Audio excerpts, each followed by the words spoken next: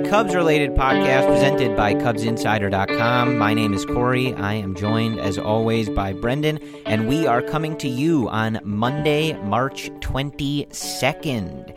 And that means, folks, we are a little over a week away from regular season baseball at beautiful, historic Wrigley Field. The Cubs and Pirates will be there next Thursday, next week. Folks, the Chicago Cubs are back at Wrigley Field. There will be a small amount of the Wrigley faithful in attendance, which I imagine will be a beautiful sight, a welcome sight for all of us, at least to get us started on the road back to normalcy in that regard.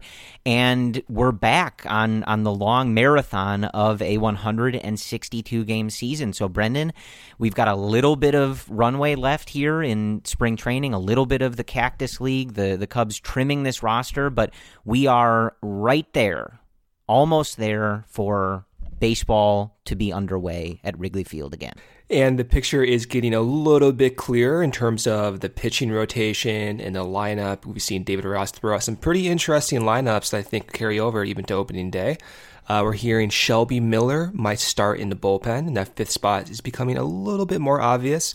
So we are in the final week, man. Like, this is the 1 week where everything gets ironed out, and it's time to start preparing your mind for baseball for the next 5 months, every single day. So enjoy the last week as much as you can, because the stress is about to be turned on, Corey. So I thought it would be interesting first. We got a couple of interesting lineups from David Ross over these last several spring training games, and I wanted to take a look at them. I don't often pay attention exactly to what the lineup is in spring training. It's more just seeing that guys are healthy, checking on the performances, things like that. But a couple of these lineups, at least in my view, elicited the most hey, is this an opening day lineup type tweets and stuff on social media. So I just wanted to look at them and get your thoughts, Brendan, and I'll, of course, offer mine just on if you'd like to see these come next Thursday, what we think about them, what we think about the positioning of everybody, things like that. And, per usual, David Ross has not really said, yes, this is going to be my opening day lineup or things like that.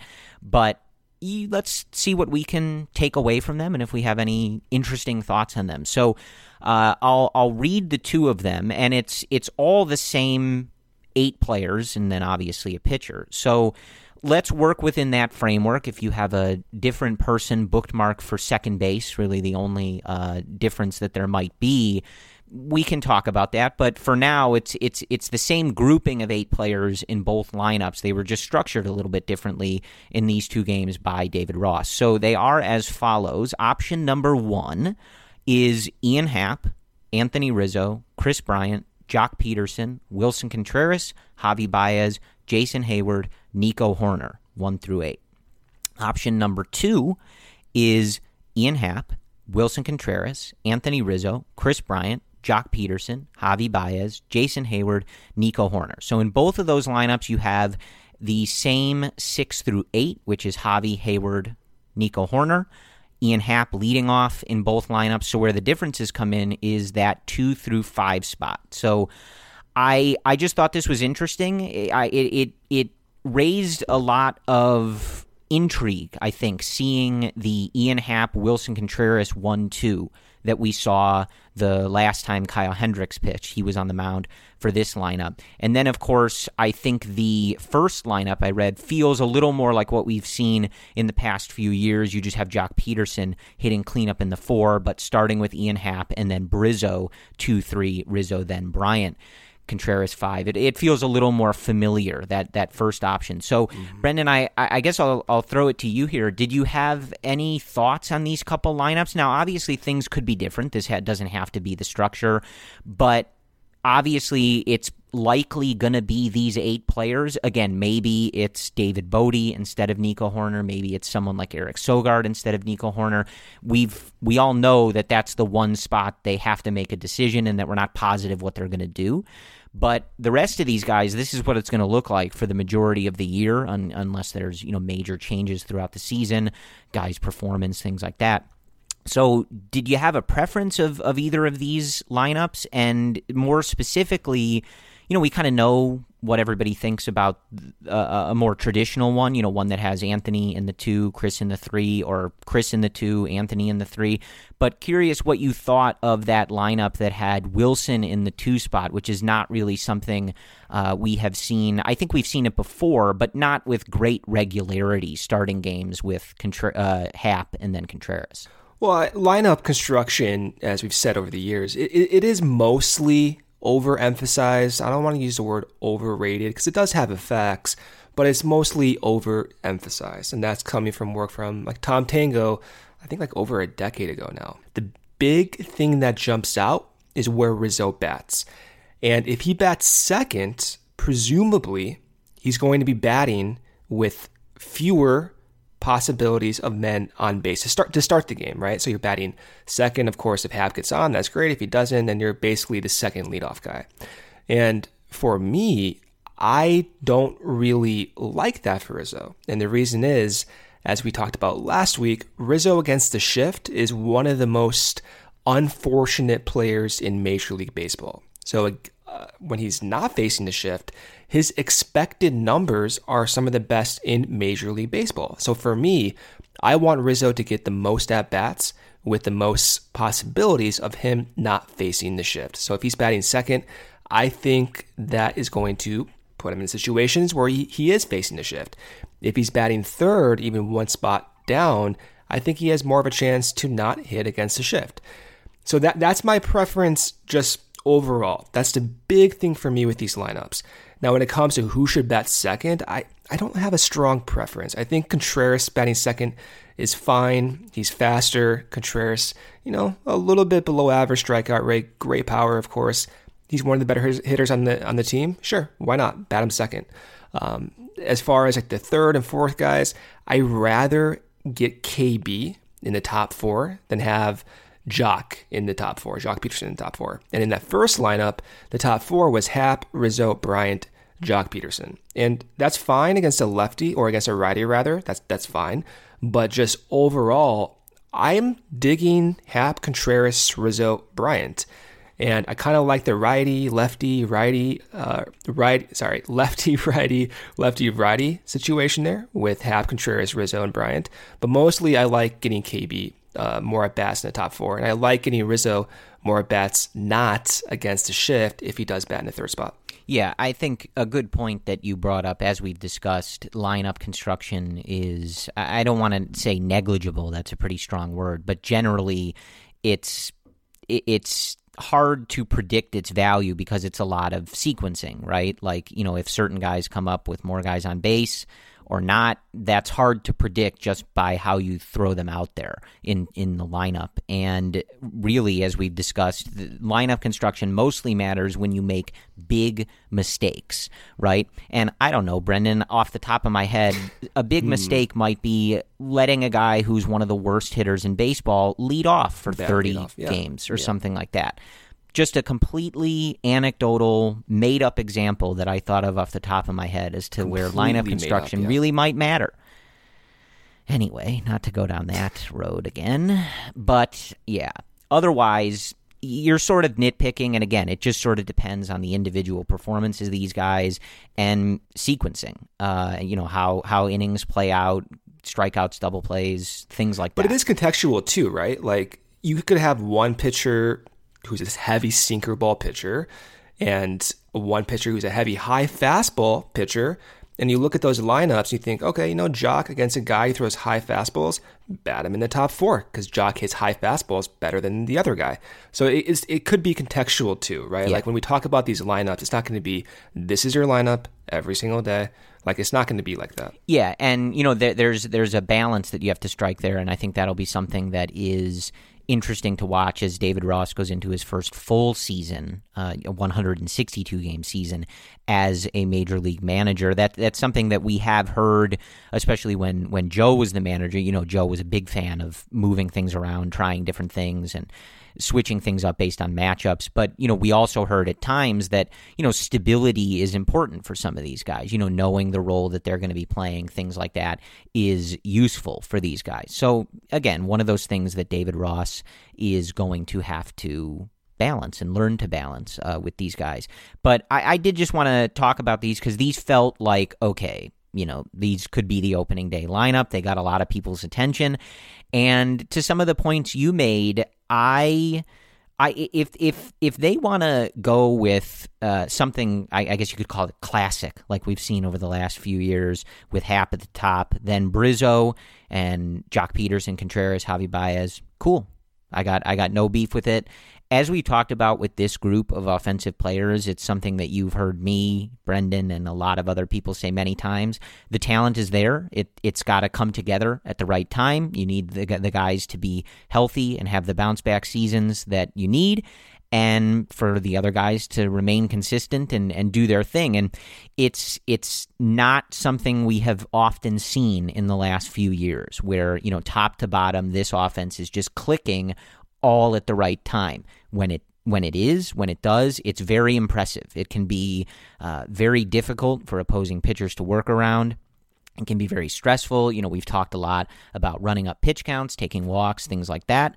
And we've also seen it when it's not clicking at the same time. And a lot has been, that point has been belabored pretty heavily, pretty extensively over the years. So it's a similar story, but there wasn't a lot of change in the offense. So of course it's going to be a similar story. But just looking at the Happ, Contreras, Rizzo, Bryant, Peterson, Baez, Hayward, Horner lineup that took the field behind Kyle Hendricks the other day, I just like trying something a little different. Again, it's not as though we've never seen Wilson Contreras at the top of the lineup, but it's not necessarily been a regular thing, something that has happened repeatedly and kind of on a consistent basis. And I just like the idea of doing something a little different, or something that's even slightly different than what you've been doing in past years. Contreras is having a very hot spring, as he has done in the past. I think his OPS is over 1,100 right now. His on-base percentage is over 400.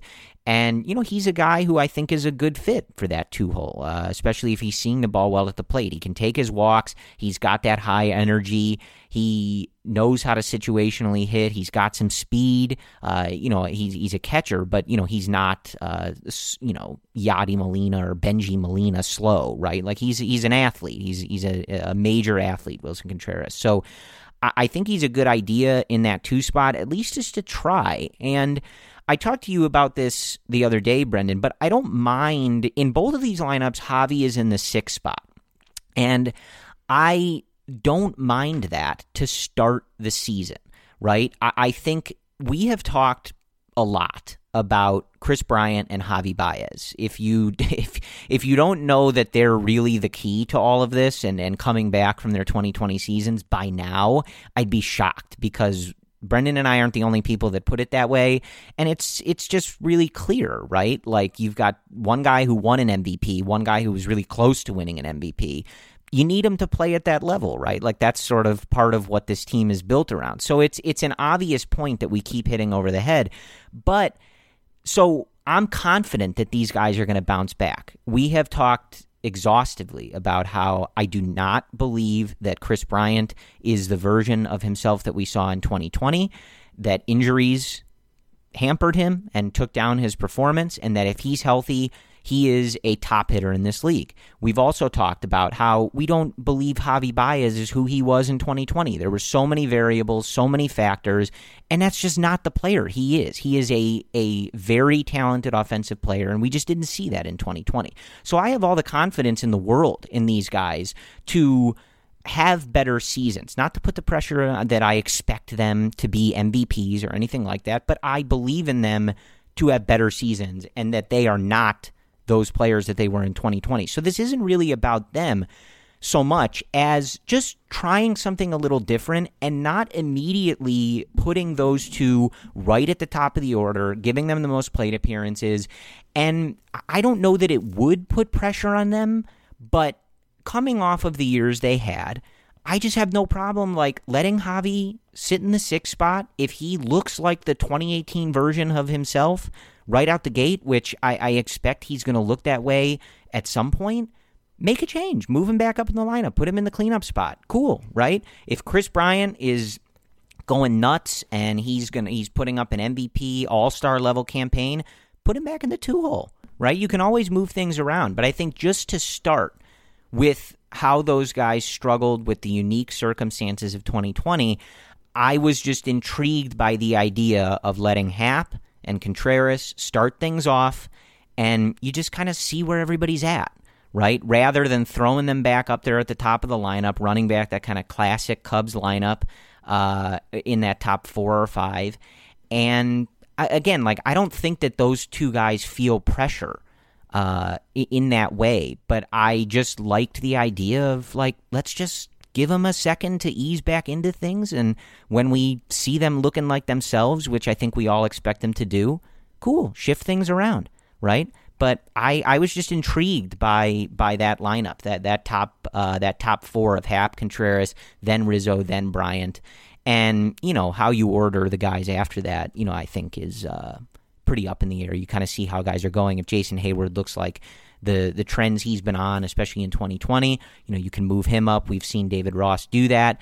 Nico Horner in the second base position, obviously a big wild card. You see how that goes. But I was intrigued. That's really my main point. I was intrigued by that top of the lineup with Happ and Contreras, and I would be interested to see what those two guys are able to do in terms of setting the table then for what if things go the right way, what would be a pretty strong middle of the order, man. Right? If you've got Rizzo, Bryant, Peterson, Baez hitting the cover off the ball, looking like themselves, playing at that higher percentile level of what their performance is capable of, that is a lethal middle of the order. And I think those two guys at the top would do a nice job of setting the table for them. But again, if they want to go Happ, Rizzo, Bryant, Rizzo, whatever, go for it. Like, it's all good. I'm ready for whatever they want to do. And really the takeaway, Brendan, was, I'm looking at these lineups going, like, I'm feeling this, man. Like, a lot of the names are the same. Like, Jock Peterson is basically just swapped out for Kyle Schwarber, and you're kind of dreaming on what Nico Horner can be. But I'm, as usual, I'm looking at it going like, oh yeah, like, I'm ready to ride with these guys, of course. Yeah, I think, too, the fact that we're talking about this lineup with stability at the leadoff spot is kind of refreshing, and it could change, right? Like, Ian Happ, he had a great year last year. Most of it was top-heavy in the first part of the season, but the plate discipline persisted the entire season for Ian Happ. The power persisted, and if he is who he showed he could be in 2020, that is huge for this team, because we're not talking about the leadoff spot. Granted, though, if Happ does show some signs of having to adapt again or adjust again, you mentioned him, Hayward, if he continues those trends, I'm even fine giving Hayward some leadoff chances. I know he's had a few chances in the past few years, granted, when he was a different type of hitter, but Happ at that top of the lineup is such an anchor right now. And even if he is successful, at the leadoff spot, if Hayward is also successful, I can see a situation where you want to elongate the lineup, more so put your power guys in the middle of the lineup and put Hayward up top. So there's a possibility here if both those trends continue, if Happ's trend continues, if Hayward's trend continues, you have two viable leadoff candidates. And I think my preference is if Hayward is who he was last year, like, I have no issue putting Happ in the middle of the order. Like, that would be an incredibly powerful middle of the order if Hayward is that type of guy with plate discipline, with contact, with mild power. So it's all to say, you have options now. All of a sudden, you have options, and they are variable, right? Like, 1 year, we had Javi as an MVP candidate. He couldn't adjust, and he had one of the worst years of his career last year. So this is all very, very variable. But there are so many permutations and possibilities you can see with these guys, and it should make you excited, I think. Yeah, well, and just to be clear, basically what you're saying is that there's a scenario where Ian Happ continues to ascend and is performing so well that you'd rather him be in a more run-producing spot rather than a for sure. That's what I mean. Spot. But also too, Corey, like if he has to go through another adjustment phase, he's 26. Like, he seems older than he is. But if he has to go through another adjustment phase, which I have confidence he can get through, it's nice to have Hayward as a consistent guy in this lineup be able to be a plan B option for that leadoff spot. That's my point. Sure. I'm not saying it's going to happen. Also, I think that's probably more in line with what they envisioned for Hayward when they signed him, just in terms of his ability to get on base and have good at bats and things like that. But I do want to point out, like, the way that Ian Happ started Monday's game against the Angels was really impressive. Only a 6-pitch at bat, but he goes down 0-2 quickly, takes 3 straight balls, and then launches a home run to right field over the outstretched glove of Dexter Fowler, who you might remember as a member of the 2016 Chicago Cubs that won the World Series. So it was just an impressive at bat. Again, it's a spring training at bat, but I think in talking about Ian Happ, we've talked about Happ a lot over the years in terms of his flexibility, his versatility, and what he's been able to do for this team. And of course, his ability to transition to the leadoff spot in such a unique position as 2020, and his ability to do that with such success was really impressive. But just watching at bats like this, it was a reminder of, he's still a young player, and he's still trying to make those strides to position himself as a star in this league and on this team. And it was just, again, it's one spring training at bat, but it's just impressive to see a guy be moved to the leadoff spot, which, as we've seen as Cubs fans, is a transition. It is a different mindset, and it has not worked for a lot of guys. And not only has it not worked for a lot of guys, it seems to have kind of messed them up, right, trying to get themselves in a leadoff mindset. And the work that Happ has done to mold himself into more of a leadoff hitter, somebody that can take long at-bats, somebody that can take walks, work counts, set the table for those guys behind him, which is his job, has been really, really impressive. And, when he first came up, not necessarily what you assumed he would be doing. So, I think we give Ian proper props on here plenty, but it's just a reminder that, that what he's been tasked with, especially after how long the Cubs have searched for a stable leadoff hitter, Happ's ability to make those adjustments and succeed and continue making improvements is really impressive. It's not easy, and it's really impressive. And that at bat to start Monday's game was just kind of a reminder of, like, man, like, this is, not that we need the reminder. This is a talented kid who's made a lot of adjustments and who's done a lot of impressive things over the last few years once he started to really get that playing time and really get that confidence of the Chicago Cubs coaching staff. But that's, I think where we are on the offense, as far as clarity on second base, Eric Sogard had a good game the other day, but I've made my kind of reservations about that kind of clear. David Bodie hitting the cover off of the ball, hit 2 homers the other day, had a nice 5 RBI game. Another reminder, like, it's a guy that just hits missiles when he makes contact, when he barrels up a ball, he really, really hits it. And so I don't think we have much clarity there. It's a positional battle that looks like guys that want the job. And I think ultimately, again, it's going to come down to probably what has been the case this entire time, which is, what do they think of Nico, and what do they believe is the best move for his future as the second baseman of the Chicago Cubs, not just in 2021. So that's, as it has been this whole time, still something to keep an eye on as we run down the Cactus League schedule here. But I don't have specifically more clarity for you on that at this moment. So I want to do you have any final lineup thoughts? So Bodie's been hitting the cover off the ball, and one interesting tidbit is he looks different doing it. So look at his video from last year, look at his spring training at bats from this year.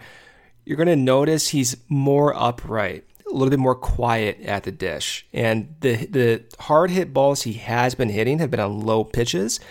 I want to see him hit those high pitches. That's been his kryptonite over the years. But the fact that he is making that change where he's not as deep in his stance, he's not as crouched over, he's way more upright, almost and this is an extreme example, but kind of that like Justin Turner-esque upright calmness to him. That's what he looks like. So keep looking at that as the next week and a half progresses, and I would not be surprised, Corey, if he gets the first nod at second base. We'll see what Nico looks like too, but the plan with Nico seemed a little bit obscure at this point, that they may just give the nod to Bodie and see if he can run with it and see how Nico's development goes. I mean, that's all to say, like Nico is my guy. Like, he's my second baseman, like, overall.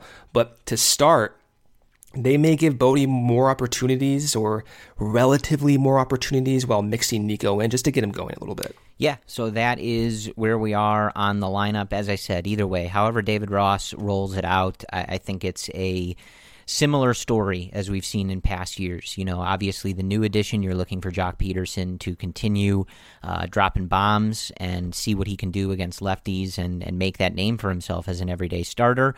And we know the talent is there from these guys. We see it all the time. We've seen it at the regular season level. We've seen it from most of these guys on the biggest of stages in October and sometimes in November.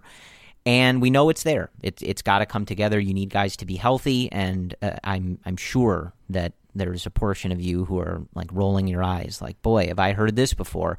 But it's true. You know, if the talent wasn't there, if I didn't believe that the talent was there in this group, I wouldn't say it, right? But it is. There is a realistic scenario where these guys come together at the right time. They have seasons that they've all had before at the same time, and this offense is really good. It may still be flawed. It may still have some similar flaws, but it can still be really good and can support a team that is trying to defend their NL Central crown. So want to switch to pitching a little bit, and where I would like to start from the Sun-Times, Russ Dorsey, the beat reporter for the Sun-Times, was joking the other day in a tweet that the Cubs have not named an opening day starter, and after every sentence that he wrote in the tweet, he just put in parentheses Kyle Hendricks, because David Ross hasn't announced this yet, but he's on the right schedule for it, and it's going to be Kyle Hendricks. So we have not gotten the formal announcement of Kyle Hendricks, but spoiler alert, it's going to be Kyle Hendricks on April 1st at Wrigley Field,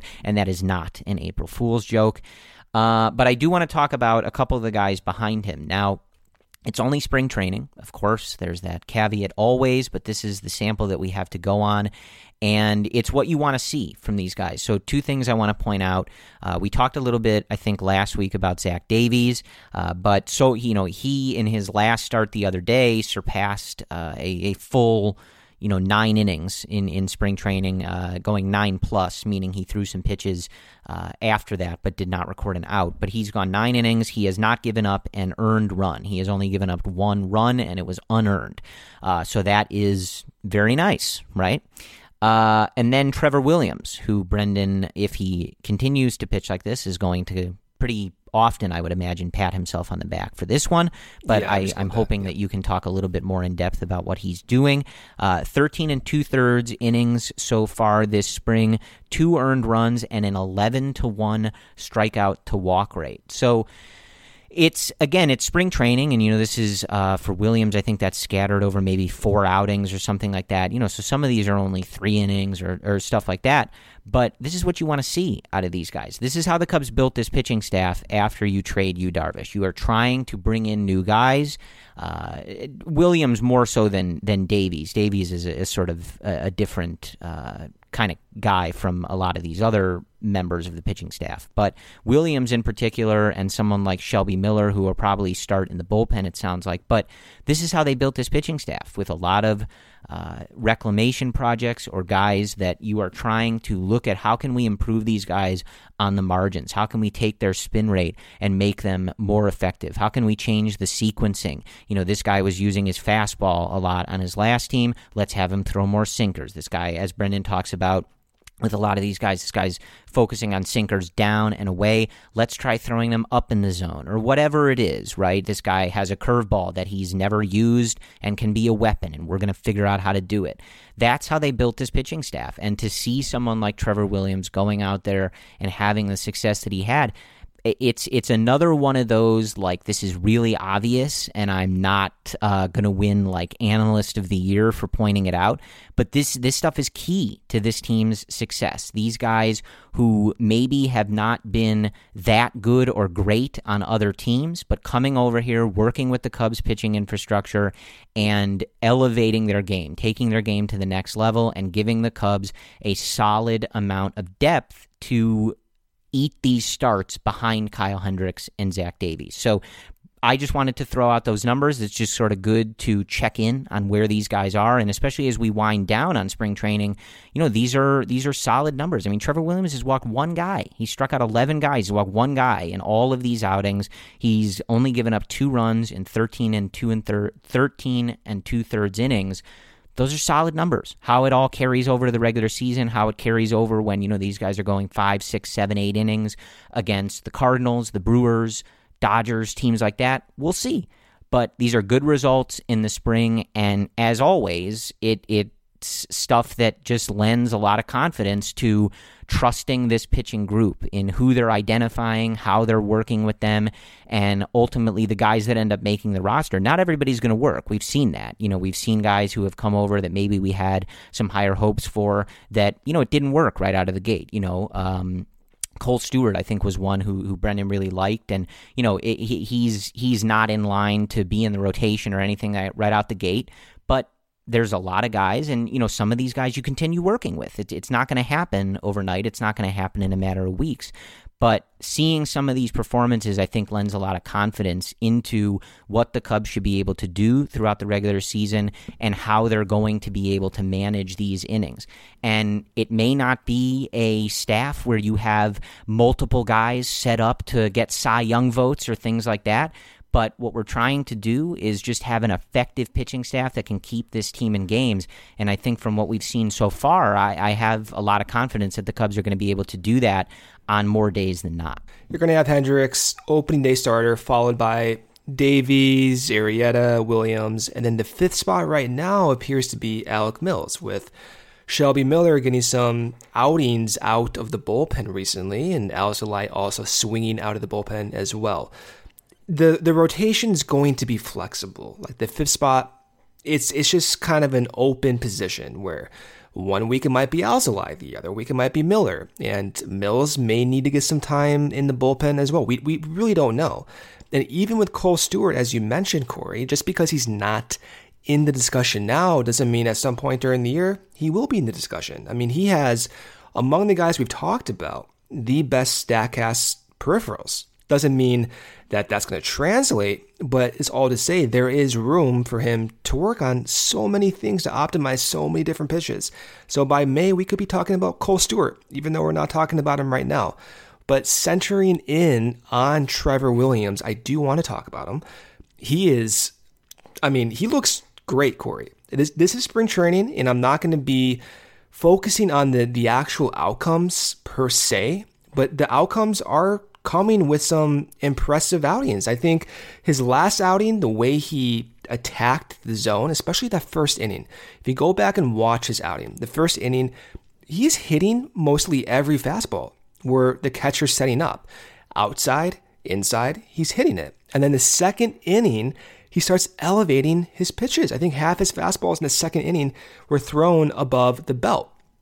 Then he mixes in these harder breaking pitches, and this is something he did with Pittsburgh, and the angle's all different, so we won't know. But the way those sliders looked, pretty good. The top of the 4th inning, he had 1 strikeout against Diaz on the Rockies. Go back and look at that. 2 really sharp breaking pitches that just slid off the table. And he's been working on a curveball as well, with a different grip. I haven't seen too many of those. He still may be working on that, but the slider looks good, dude. And if he continues to elevate his sinker or four-seamer, as we saw in that second inning, I mean, it's like everything I kind of hoped would happen with him. And we'll see again. We'll see how it translates in the regular season. But Trevor Williams has been talking about working on, literally, he said, 10 different pitch grips for his curveball. And he's talked about using a few different slider iterations, a few different types of grips, even on that slider.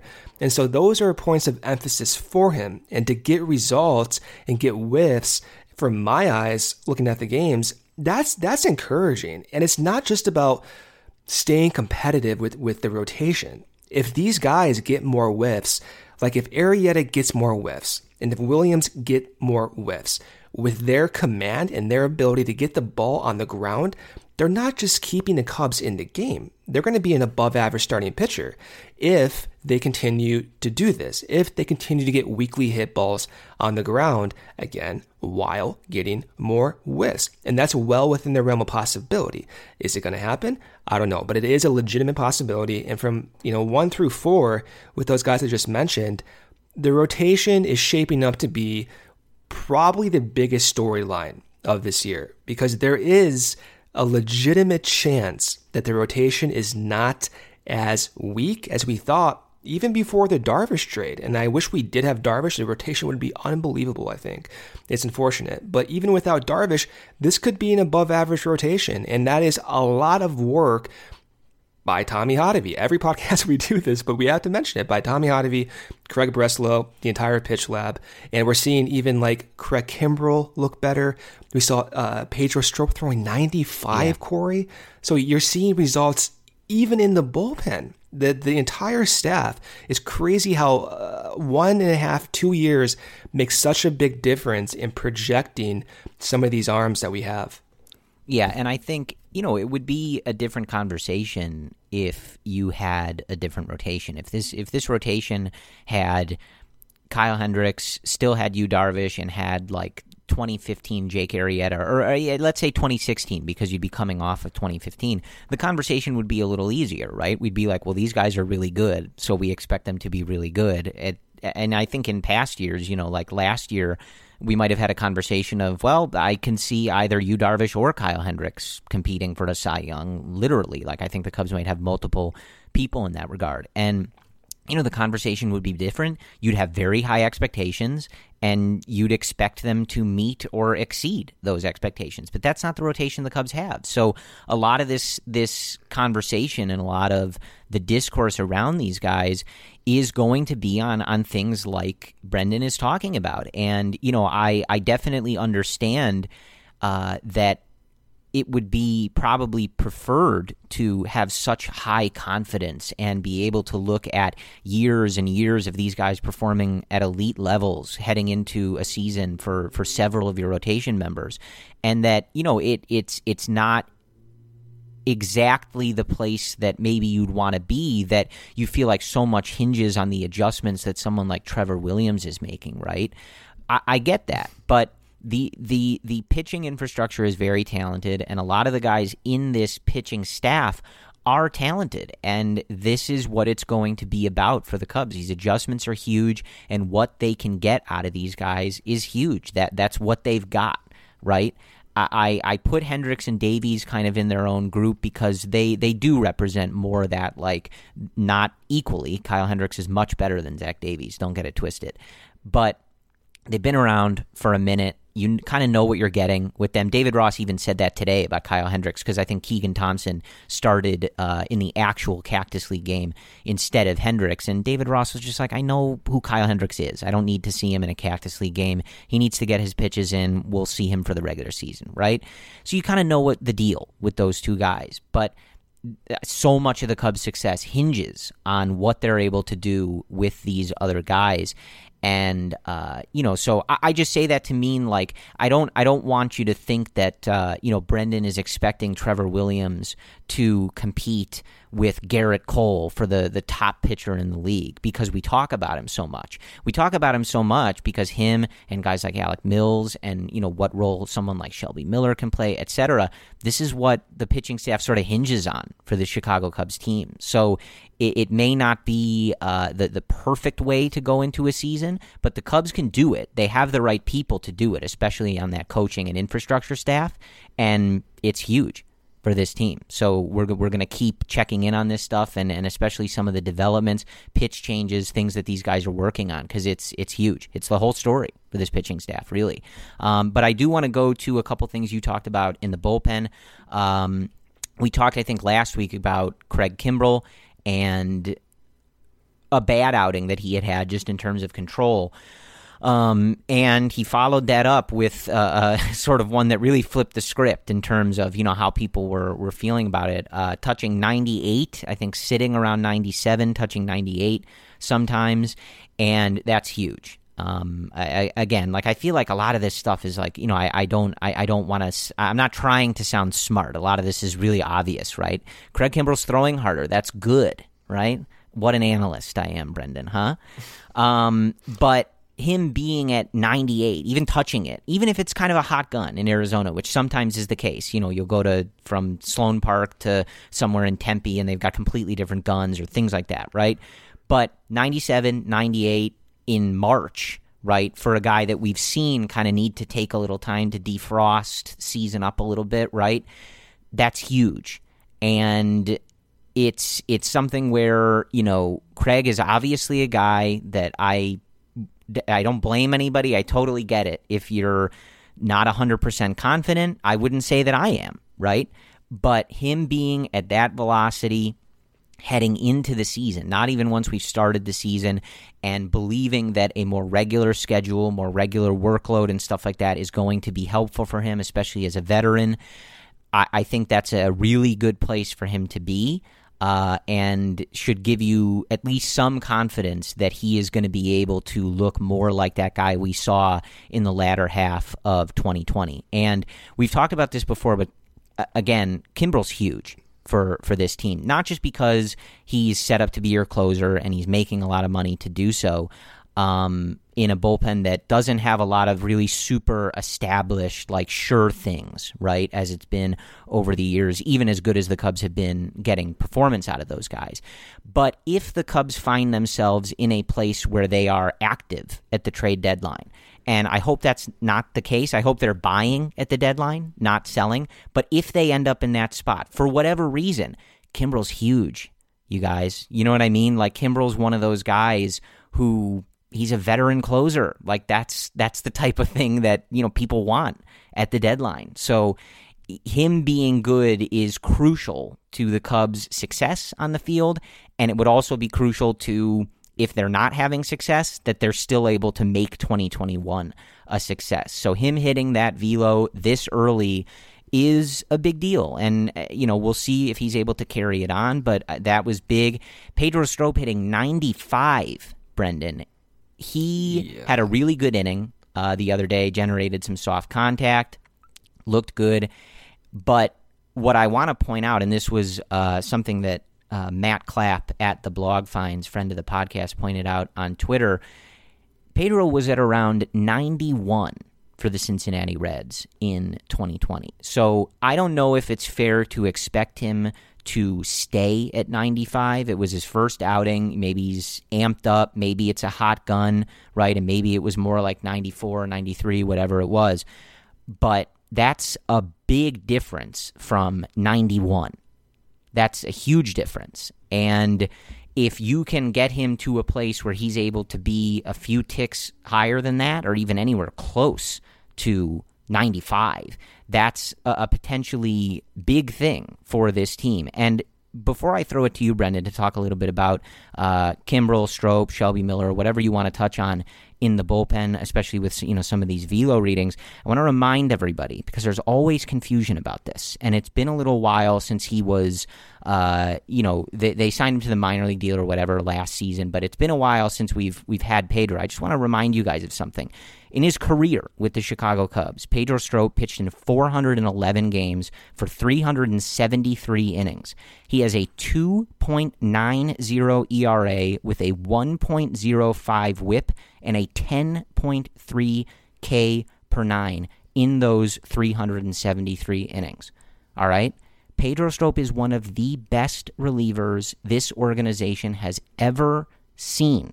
Full stop. Your anecdotal memory of him walking a guy or blowing a save one time or whatever it was does not matter when the workload he has produced over several years is at a level that is more consistent than 99% of relievers. He has been so good for the Chicago Cubs. I don't know what he has left in the tank. I don't know what to expect of him in 2021. But as we always used to say, right, be careful if you're going to put slander or anything like that on Pedro Strop, because we're not here for it, and you're just wrong. Like, frankly, like, you're really way wrong. So put some respect on Strop's name. You don't have to believe he's going to be a piece for this bullpen. You don't have to believe he's going to be great, but just make sure you're talking with the correct context when you're speaking about someone like Pedro Strop. That's all I have, Brendan. It's all you. Kimbrel, we got to see more than just one outing with a 97-98. I think it is exciting, but there is room for error with those guns, as you were talking about. And same thing with Pedro Strop. But if they are indeed in that range, that is huge, right? To see Kimbrel this early on, averaging 97 in an outing, hitting 98, looking decent. I mean, that is huge. I think we also forget how Kimbrel ended 2020. The first month was so bad that seeing what he did in 2020 in September seems like an afterthought. But Corey, his FIP in 2020 in September was negative 0.35. He did not allow any runs. His left on base percentage was 100%. Okay. He was shut down in September. He faced 24 batters and basically no one did anything off of him. His K per 9, even in August, was over 20, but in September it was still 16.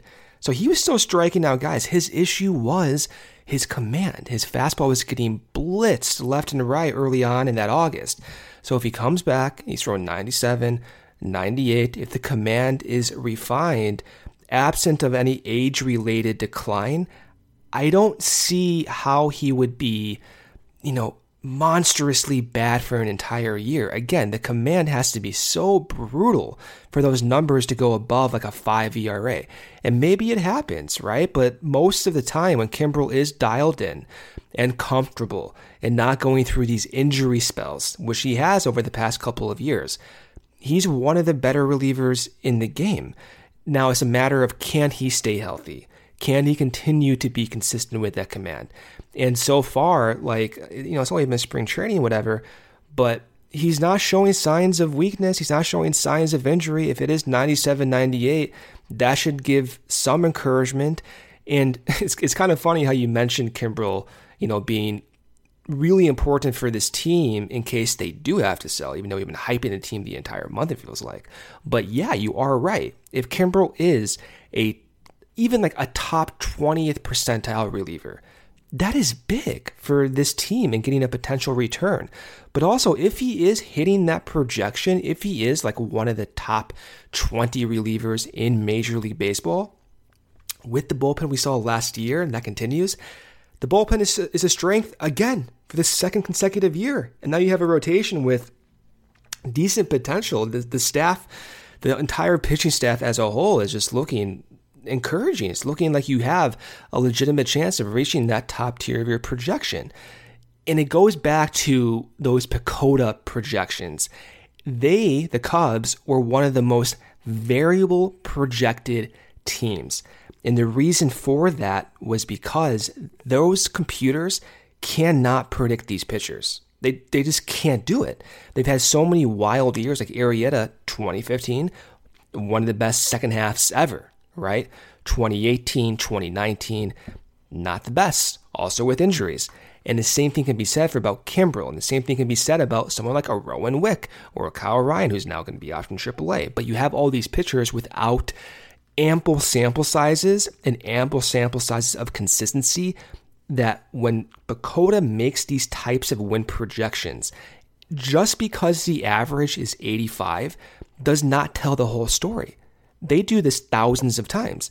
In many cases, the Cubs are above 85 wins many times, and they're also below 85 many times as well. And it speaks to the volatility of this team, but you can focus on that. That's fine. You want to focus on the volatility and the projections below 85. That's your thing. Go for it.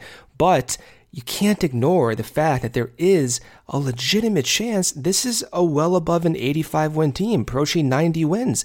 And we're talking about Jock Peterson making these changes and David Bodie maybe being a quality utility guy, and hopefully Nico Horner, who gained like 1,000 pounds of muscle mass, is looking great out there. You see where this team can solidify themselves in the National League as a 90-win team, plus 90-win team, if you want to get even crazy. And seeing Kimbrel lock it down, throwing 97, 98, if he does do that again in subsequent outings, you're going into this year, I'm going into this year with the mindset that 85 wins is not the likely outcome. Because if the computers knew that Kimbrel was on this track, if the computers knew that Williams was adjusting his slider, and Arrieta, who had a great game last time with his curveball, was looking back on track, and if they knew that all these guys would be elevating their sinkers, they don't calculate that in, right? And if those were part of the scenario, I think 85 wins is too low. I think 87, 88 wins is probably more of the likely scenario. And in this division, that would be enough. Going into the year, we'll see how it turns out. That would be enough probably to win this division. Yeah, I think, look, if you've listened to this show since we started, there has never been a spring where when it ended and we were heading into opening day, Brendan and I have been anything less than extremely optimistic, right? 2017, 2018, I might have literally said I think they're going to win 110 games. So optimism is usually what you get from us. We might freak out when they trade someone like Yu Darvish, but you're hard pressed to find people who are more like desperate for this team to be good. I wouldn't go as crazy this year, but what I would say is as we head into, only a handful of spring training games left, getting ready to be back at Wrigley Field with fans next week and get this thing started, I think this spring has been very encouraging in a lot of ways. And I think, over this next week, you get some of these position battles, you get some of these bullpen battles sorted out, get everybody healthy, and to Wrigley Field to play the Pirates. And I think it was a very good spring, a very successful spring for a lot of these guys. And you saw a lot of what you want to see that would make this team successful. And as with any team, there's a ton of variables, right? You need guys to stay healthy. You need guys to have bounce-back seasons or to come through on betting on themselves, someone like Jock Peterson, right? You need Ian Happ to continue taking those steps and cementing himself as the player that he wants to be. There's variables, of course, but that's really true of any team. And I think throughout this spring, you've seen a lot of just what you want to see from these guys. Kyle Hendricks looks like himself. He's going to be himself. He's going to compete at a Cy Young level. Zach Davies has looked really good. He looks like the type of guy who is a solid major league starter who I think, and again, Brendan and I are as guilty of this as anyone, got overlooked because of the trade that he was acquired in, but that doesn't mean he's not a good pitcher and a solid MLB starter. Trevor Williams has looked good. Someone like Shelby Miller has looked good. A lot of these relievers have looked good. I think Tommy Hotovy and David Ross are going to have a nice group to choose from. Rowan Wick threw a bullpen today or yesterday. He's back on track, when he's going to be healthy and ready to go. Jock Peterson, has several home runs. He was up the top of the offensive leaderboards in a lot of categories, I think just a few days ago. He's looked good. Anthony, Chris, these guys look good. And I think, again, of course, it's what translates over. It's how they look over the course of 162 games. But I think, looking at this spring, I don't know that we saw too much when there's still a week left. But when we go back to what we talked about when spring training got started, one of the things I said was you're not going to get too bogged down in the numbers unless there's really crazy extremes, right? Guys are really, really good, like eye-poppingly good, or awful, like really awful, like what's going on with this guy. And I don't know that there's been too much of that. And that's, I think mostly a good thing. I think you've seen the things you want to see. You've seen a lot of positives, a lot of progress from a lot of these guys. And I think it's been an encouraging, if maybe not super exciting spring, but it's been an encouraging one, which I think is I mean, I wouldn't say it's not exciting, Corey. I mean, there's been a lot of exciting things. You have Jock Peterson. Well, I just meant nothing like super crazy, I guess, right? And Jock put up some pretty gaudy numbers for part of this stretch, but I was anticipating him being a good hitter, right? Like, so I just mean like it hasn't been wild. Like, we haven't had too many days where you and I or guys like Brett and Evan are like freaking out about things one way or the other. But I think it's been a lot of good progress. I'm trying to rattle my brain. Like for me, this has been the best spring training in recent memory. I just think knowing what they're trying to do and seeing how clear it is from a pitching point of view, for me, this is like the most memorable spring training. And so I think it is exciting in that regard. And I think it's exciting because this is the first spring training they've been able to employ their pitching infrastructure. This is it. The very first time. Last year, it was cut off after like a month when pitchers and catchers reported. They're already almost like 6-7 weeks into it. And look at what you're seeing. You're seeing Pedro Strop throwing 95.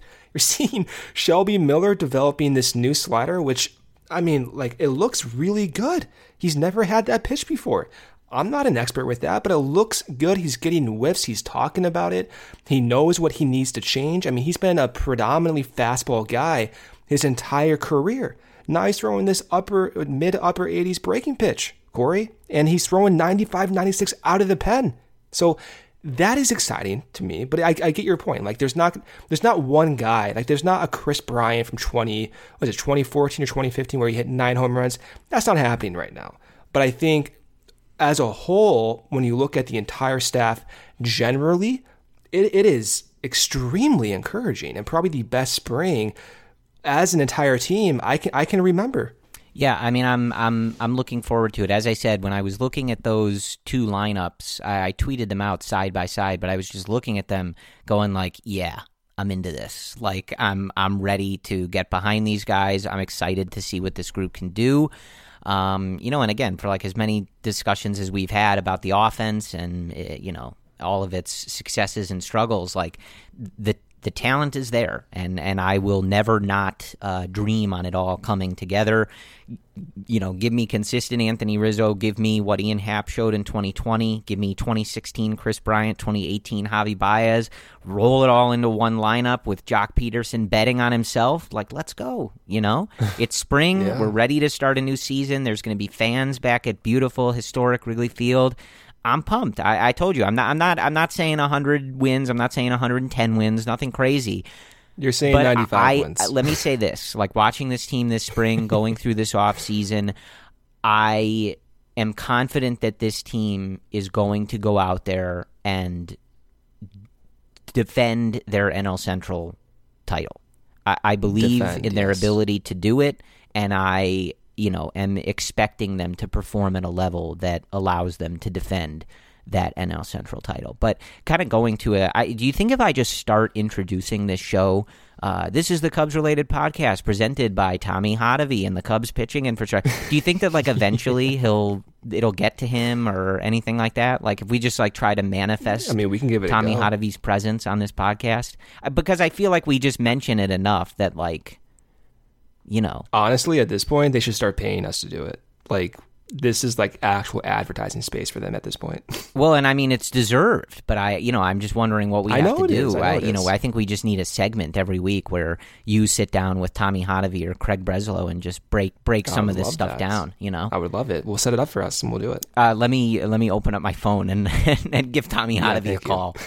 Just give him a text. I might be able to tweet at him, but I don't think he's very active on social media, and I think he'd probably think you and I were kind of psychotic, but we are. That's probably true, though. Yeah. Anyway, Tommy Hotovy sponsoring this podcast or not, we'll be here, and we're going to get on that twice a week schedule here for you soon, and get ready for the season. It's going to be exciting. I mean, more than anything, I think I'm looking for, baseball, it's weird to say that we've done this once, but, baseball's presence last time in the middle of a pandemic and everything going on in the rest of the world was a very welcome one. It was very nice to be able to dig into baseball for a few hours a day and support the Cubs and support the boys, try to win some games.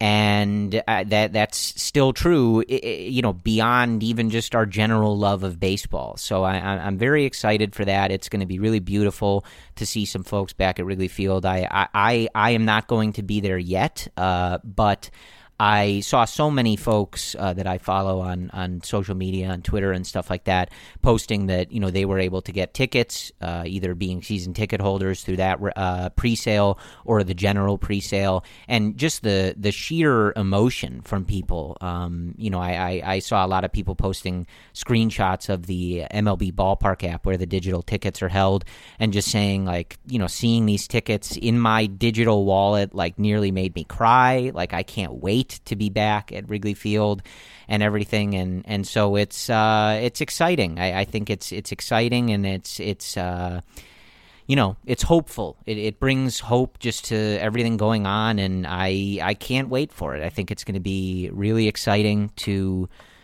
just be able to have baseball back in our lives and get back. And we got a division to defend, folks. We are the reigning NL Central champions, and Anthony Rizzo and the boys are ready to go out there and defend their crown. So you got about a week and a half as I'm speaking to you now to get yourself prepared, get yourself emotionally ready for the long haul. We're coming off a 60-game season, so it kind of maybe tricked you a little bit. We're back in the long haul. It's several months of living and dying with every pitch. If you're, as nuts as Brendan and I, maybe some of you are able to approach these games in a more calm, it's a marathon, not a sprint manner, but, Brendan and I will be on the phone in inning 1 of of the regular season if it's not going. He's throwing well. 90, not 95. But I'm looking forward to it. So we've got I think we've laid out some of the stuff that we want to look at over this last week or so. But more than anything, everybody healthy. Get everybody healthy and to Wrigley Field for an April 1st date with the Pittsburgh Pirates. But we will talk to you soon over, before the Cubs take the field on April 1st. We'll have a more official regular season preview, offer up some predictions, things like that. But otherwise, again, just getting this team to the right place for where we want them to be on April 1st so they can hit the ground running for the 162-game grind. But as always, we appreciate you guys tuning in to the Cubs-related podcast, supporting us via downloading and listening to this show on social media, etc. If you have not done so, if you would be so kind on the Apple Podcasts app to leave us a 5-star review and a brief comment about why you like the show, that would be appreciated. It helps us out, helps us get some more listeners, which is always nice to have more of you fine folks in the fold. But regardless, we always thank you guys for your support of the Cubs-related podcast. We will talk to you soon. And as always, go Cubs.